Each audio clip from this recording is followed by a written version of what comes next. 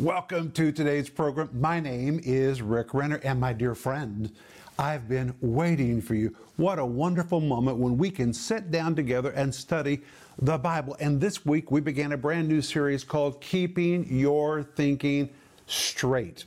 And on Monday, we saw how we need to get rid of wrong thinking. Well, to get rid of it, you have to be able to identify it. Then on Tuesday, we talked about the 5 steps to change your thinking. Then yesterday, we covered thinking straight about religion. That was very informative. And today, we're going to see what the Bible says about keeping your thinking straight about prejudice in the church. You can't fix all the prejudice in the world, but we can deal with prejudice in the church. And that's what we're going to be dealing with today. And tomorrow, we're going to see about keeping our thinking straight about economic status and money. Anyway, order the whole series, which is called Keeping Your Thinking Straight, Biblical Guidelines for Thinking Straight in a World All Messed Up. And it comes with a study guide, and you can order these by going online or by giving us a call right now. And we're also offering you my book, which is called How to Keep Your Head on Straight in a World Gone Crazy. The subtitle says Developing Discernment for These Last Days. Do you have a copy of this book? If not, you need to order this book today. This is a must read because we're living in the end of the age when Jesus prophesied the world would go berserk at the end of the age. We need to keep our head on straight even though we're living in a world that seems to have gone crazy, and especially the first 3 chapters of this book will be riveting to you because I really deal with crazy issues where we need to keep our head on straight. And please remember that when you become a partner with our ministry, and a partner is anyone who regularly financially gives into our ministry to help us take this teaching to people around the world. I just looked at a list of the nations that are regularly tuning in to receive the teaching on this program, and it is quite amazing. I'm so humbled that God is using our program to touch people all over the planet, but it's happening because of partners. Partners' financial gifts enable this signal and this teaching to go to people around the world, and when you become a partner right from where you are without ever getting out of your chair or leaving where you are, just by going online or by giving us a call, you can literally become a force to change someone else's life. And my friend, we all need to think about what we can do to make somebody else's life better. And if this program is a blessing to you, please help us make it become a blessing to somebody else by becoming a partner. And the moment you become a partner, we're going to send you my book, which is called Life in the Combat Zone, and Denise's book called The Gift of Forgiveness, because we give these 2 books to anyone who becomes a part of our partner family. And remember that if you need prayer, we're waiting for the phone to ring right now. Or send us your email, and the moment it shows up in our inbox, we're going to grab that prayer need and go to heaven, and we're going to pray on your behalf, believing that God will hear us and God will answer you. But I'll be back in just a moment. Stay tuned for a teaching you can trust, a message that will inspire, strengthen, and equip you with vital insights and understanding from the Word of God. Here is Rick. Today, I want you to grab your Bible and turn to the book of James, chapter 2. But I want to begin with a story. Many years ago, Denise and I heard that there was going to be an art auction in the center of Moscow. Well, we had no intention to buy anything, but we thought it would be fun to go and see how an art auction takes place. So we went and we took our places and looked around the room at the different kind of people that were in the room. And seated not far from me was a man who, to my eyesight, looked like a homeless person. And I kept thinking, what is that man doing in this auction? That man has no money. These pieces of art are very expensive. And again, Denise and I had no intention to buy anything. We were just there to observe. And as the auction continued, a piece of art came up for sale that was $1 million. Who do you think bought it? The man that I thought was a homeless person. He was the man with the most money in the room. I had judged that man by his external appearance. And many times we judge people wrongly based on what we see. And even prophets have been misled by what they see. For example, I want to read to you from 1 Samuel chapter 16, verse 1. Samuel has come to the house of Jesse, and he's going to anoint one of Jesse's sons to be the new king of Israel. And the Bible tells us in 1 Samuel 16, verse 1, and it came to pass when they were come, that is, the sons of Jesse, that he looked on Eliab. And Eliab was tall and very handsome. And he said, wow, surely the Lord's anointed is before me. From his external appearance, this looked like the man. But then in verse 17, the Lord said unto Samuel, look not on his countenance, nor on the height of his stature, because I have refused him.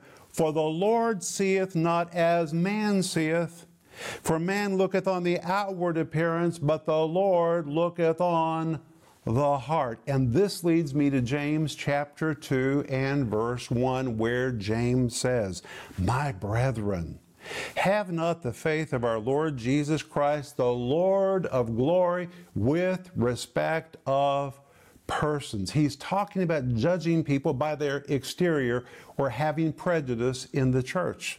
And when he says with respect of persons, the Greek word literally means by looking at their face, by looking at their external appearance, acceptance based on their face, one that is affected by another person's external appearance. Well, there's all kinds of prejudice, and there's even prejudice in the church. But let's talk about different kinds of prejudice. And prejudice is when you're judged by what people think of you. Maybe they don't even know you, or what people think they see about you, or what they have judged about you. But the most common form of prejudice is based on skin color.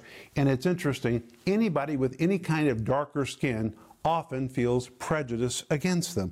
But there are other kinds of prejudice. You say, well, what kind? Well, there are Native American prejudice, where people have prejudice against those that are Native American. There are Asian prejudice, when people have a prejudice against anybody that is Asian.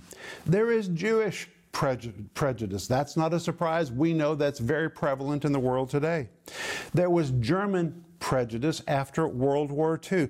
There is Mexican prejudice. There is South American prejudice.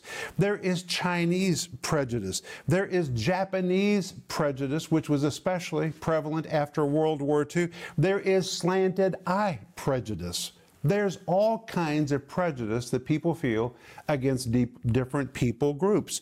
But even white people that are all white can have prejudice against each other.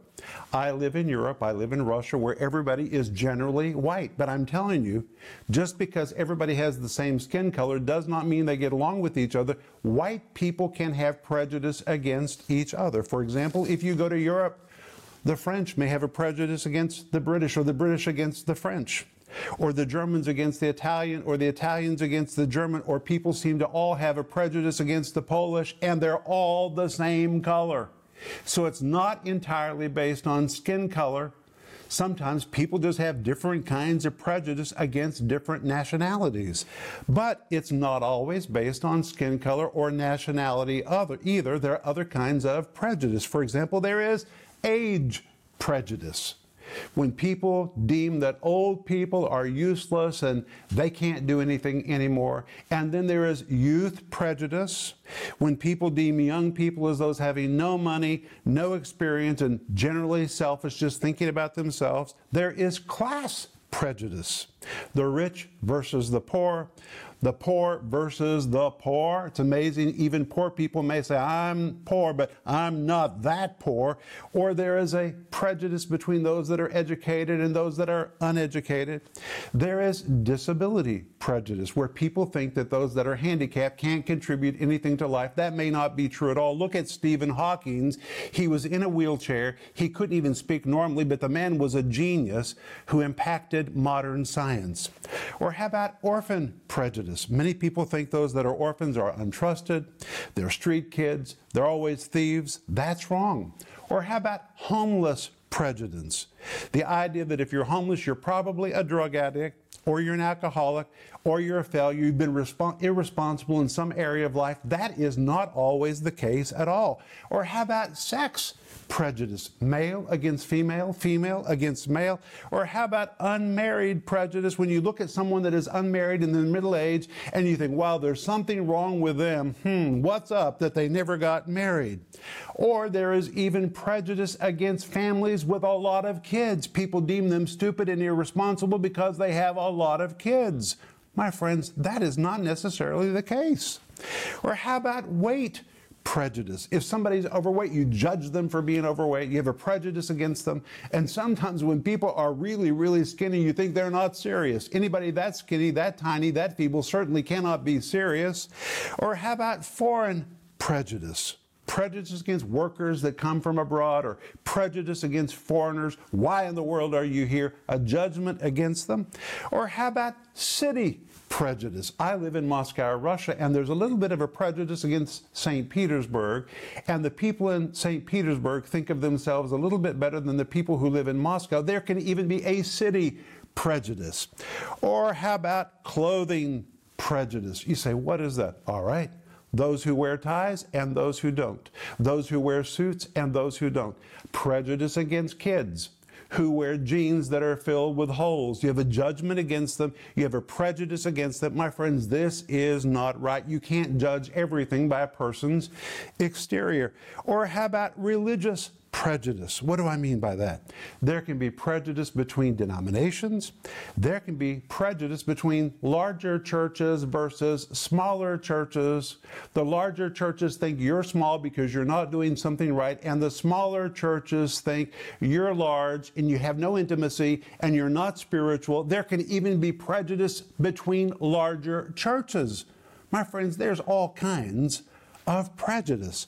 Or how about accent prejudice? Yankees versus the Southerners. Southerners view the Yankees as being hard and snobbish. And Yankees may tend to think that anybody with a Southern accent is stupid. That is not right at all. But there's all kinds of prejudice. And prejudice comes to you as a result of life experience. Nobody is born with prejudice. Babies feel no prejudice against anybody. We're not born with this. It is imparted to us by culture. It is imparted to us by society. It can be imparted to us by friends. It can be imparted to us by family. But prejudice is not natural. No one is born with prejudice, and prejudice is somehow acquired from an outside source. Now, my first job as a young man was working in a cemetery, and many times I would walk across those graves and would think it's amazing. Once people go in the grave, you don't know who they are. You don't know what color they were. By looking at their name, you can't even tell. My friends, prejudice is buried when somebody dies. Prejudice is wrong, my friends. We should not judge people by any of these external things. And in fact, when you read Galatians chapter 3, verse 28, and Colossians 3, verse 11, Paul says, in Christ, we're talking about in the church, there is neither Jew nor Greek, male nor female, circumcision or uncircumcision, barbarian, Scythian, slave or free, but Christ is all and in all, and that should be the goal of the church. And that's why we need to keep our thinking straight about prejudice inside the church. But let's go back to James chapter 2, verse 1, where James says, my brethren, have not the faith of our Lord Jesus Christ, the Lord of glory, with respect of persons. Verse 2, for if there come unto your assembly a man with a gold ring in goodly apparel, and there come in also a man in vile raiment. Now he's using comparisons. A rich man versus a poor man. Verse 3. And you have respect to him that weareth the gay clothing, and say unto him, set thou here in a good place. And then say to the poor, stand thou there, or sit here under my footstool. Verse 4. Are ye not then partial in yourselves, and are become judges of evil thoughts? But when we go back to verse 1, James begins by saying, my brethren. When he uses this word brethren, he's coming right down to their level. And in the book of James, James repeats this word brother over and over and over and over. He's not speaking condemningly or judgingly of those that he's writing to. He's connecting with them. He says brothers, comrades. He's speaking to them common sense. And listen to what he says. Have not the faith of our Lord Jesus Christ. The word have is a form of the Greek word echo, which means to have, to hold, or possess. Don't hold, don't possess the faith of our Lord Jesus Christ. And by the way, Lord Jesus Christ in this verse is just the second time in literature that we have a record of Jesus being called the Lord Jesus Christ. The first time is in James chapter 1, verse 1, but James is the oldest book in the New Testament and coming from the very mouth of Jesus' stepbrother, his half-brother, because he and Jesus had the same mother, but they didn't have the same father. Jesus' father was God. James' father was Joseph. Now, from the very mouth of Jesus, brother, he says, have not the faith of our Lord Jesus Christ. He calls him the Lord Jesus Christ, the word Lord from the Greek word kurios, which describes supreme Lord, the very word used in the Old Testament Septuagint, which James would have used where it is translated Jehovah. The word Jesus means Yahweh saves. It is a declaration that he is Yahweh and he is a Savior. The word Christ is the Greek word Christos, and when you put this whole phrase together, every time we say Lord Jesus Christ as a phrase, it means the supreme Lord, Jehovah, Yahweh who saves, the anointed one, the Messiah. That's who Jesus is. But he says, have not the faith of our Lord Jesus Christ, the Lord of glory, with respect of persons. And again, respect of persons means do not judge people by their face or by their exterior appearance. Then in verse 2, for if there come into your assembly a man with a gold ring and goodly apparel, and there come in also a poor man in vile raiment. Well, when he says your assembly, the word assembly in Greek is synagogates, where we get the word for a synagogue, but it means a meeting place or a congregation. But when you read this in Greek, the sentence structure says, if there comes a man into the assembly or the meeting of yours. It's very important because he's personalizing it. He's really zeroing in on them. If a man comes into a meeting of yours, he's really talking to them and says he has a gold ring. This word gold from the Greek word krusos, which describes the most pure kind of gold. The word ring here is used to describe an embellished or highly ornamented ring. This is a gold ring that is highly, highly ornamented and obviously belongs to a person with means. Then he says he also has goodly apparel. Well, goodly apparel in Greek is two words, the word esthtes and the word lampros. The word esthtes pictures a robe or a vestment, something very fabulous. The word lampros describes bright, gorgeous, magnificent, resplendent, shining, sumptuous, and as a phrase, it pictures gorgeous or sumptuous clothing, obviously expensive and belonging to someone with financial means. So here comes a man into their meeting with a gold ring. Isn't it amazing how people always notice jewelry? And wearing very magnificent clothing. And there come in also a poor man. The word poor, the Greek word petokas, meaning one who crouches or cowers, probably because he is embarrassed at the way that he looks. It is a beggar, one that is poor, one that is deeply destitute, lacking in earthly resources, and it is the very Greek word for a pauper. So here comes a rich man that's dressed well, and here comes a pauper in vile raiment. Vile raiment from the Greek word ruparos. This word ruparos describes clothing that is dingy, filthy, dirty, grimy, rank. It pictures one who nearly has lived in squalor, and now he also comes into the meeting. My friends, he needs to be in the meeting. He needs to hear the word of God. But verse 3 says, and you have respect. Respect unto him that weareth the gay clothing. The word respect is the Greek word epi-blepo. Epi means upon. Blepo means to gaze. When you compound the two words together, it means to fix your gaze upon or to regard with favor the one wearing the gay clothing. And here is a great example of why we need new translations. Today, when people hear gay clothing, they hear something that is not intended by the text at all. The Greek really means gorgeous or sumptuous clothing, obviously expensive and belonging to someone with financial means. And you say to that man, sit thou here in a good place. The Greek literally means you be seated here in a place of honor and respect. But then you say to the poor or to the pauper, stand thou there. You know what the Greek literally says? It says, hey, you, stand over there in a place that's out of the way where nobody will see you. It's less visible, less honorable. Get out of the way. Hey, stand over there under my footstool. This is so demeaning. And verse 4 says, are ye not then become partial in yourselves and become judges of evil thoughts? The word judges, the Greek word krites, which means critics. You've become opinionated. You have passed judgment. And James says it is evil thoughts. The word evil, the Greek word poneros, it describes something malicious or malignant. It's foul, it's vile, it's vicious. It includes not only that which is dangerous to the physical body, but that which is also dangerous to the spirit or mind, which means prejudice and judgment is spiritually dangerous to us. It is an act or an attitude that is considered by God to be wicked, unholy, and impure. And the word thoughts is the Greek word dialogismos, which means inward reasonings. Your inward judgment of that person is vile.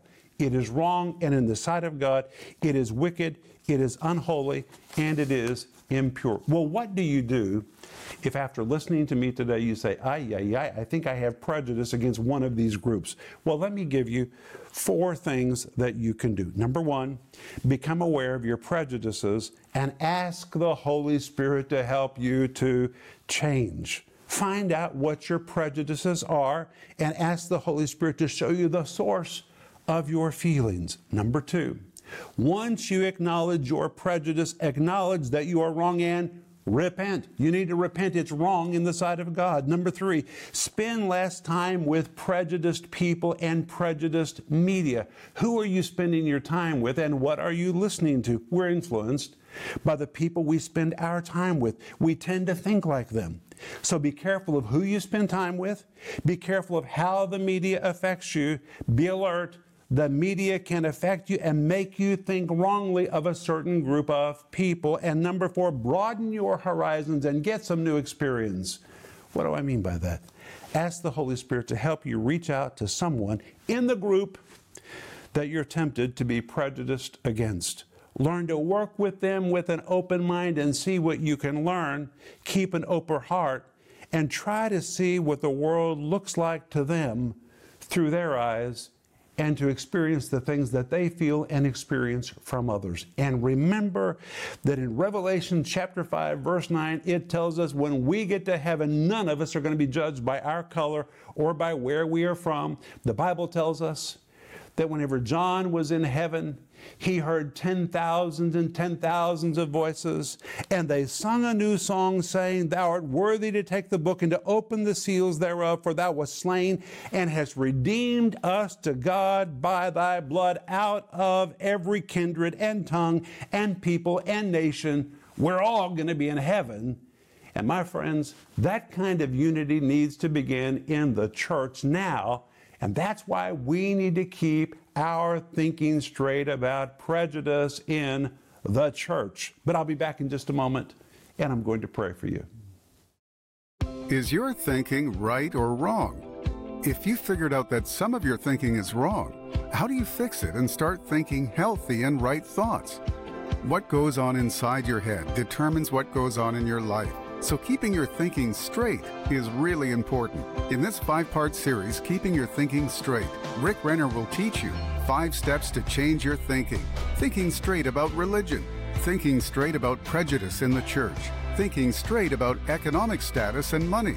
Available in digital and physical formats starting at just $10. You'll learn how to identify wrong thinking and start thinking healthy, powerful, and life-changing thoughts. In addition, we are also offering you Rick's book, How to Keep Your Head On Straight in a World Gone Crazy. In this book, you'll discover what Christians need to be doing to stay out of the chaos and remain anchored to truth.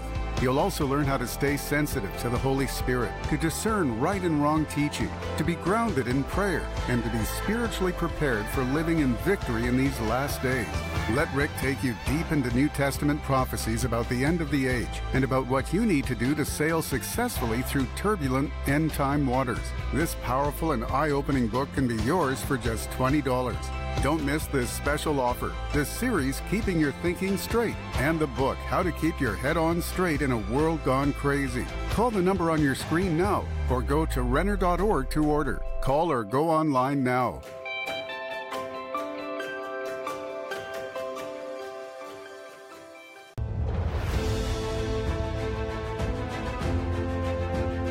Friends, this is Rick Renner. I want to give you a good report.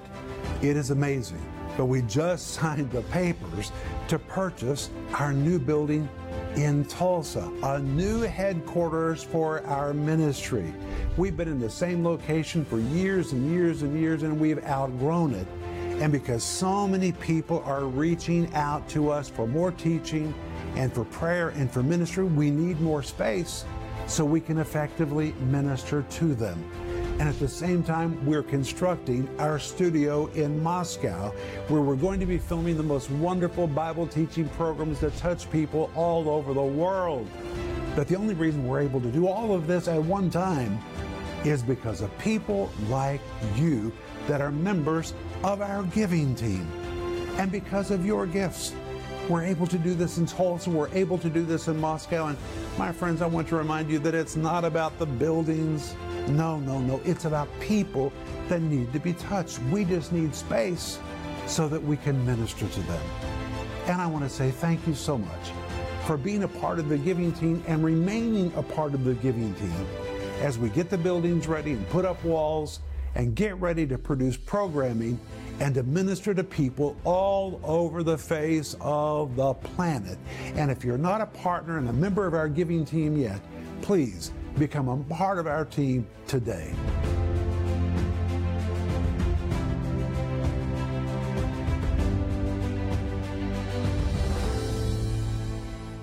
Well, today we have covered a lot of material about prejudice in the church and what God thinks about it. And I've given you 4 recommendations about what you should do if you have prejudice toward any group. And my friends, you should order the entire series, which is called Keeping Your Thinking Straight, Biblical Guidelines for Thinking Straight in a World All Messed Up. We need to learn to think like God. That means we need to work really hard to keep our thinking straight. We do not need to think like the world. And today we've been seeing that prejudice is not acceptable in the church in the eyes of God. And it comes with a study guide. And we're also offering you right now my book, which is called How to Keep Your Head On Straight in a World Gone Crazy. You can keep your head on straight even in a world gone crazy. And the subtitle says Developing Discernment for These Last Days. You can order all of these things by going online or by giving us a call. And please remember that we want to pray for you. So call us or send us an email. And I want to pray for you right now. Father, thank you that you want us to think straight about people. Help us, Lord, not to be judgmental of people based on their external appearance. Help us to have your heart for everyone. In Jesus' name, amen. Hey, I'll see you tomorrow, but remember Ecclesiastes 8:4, where the word of a king is, there's power.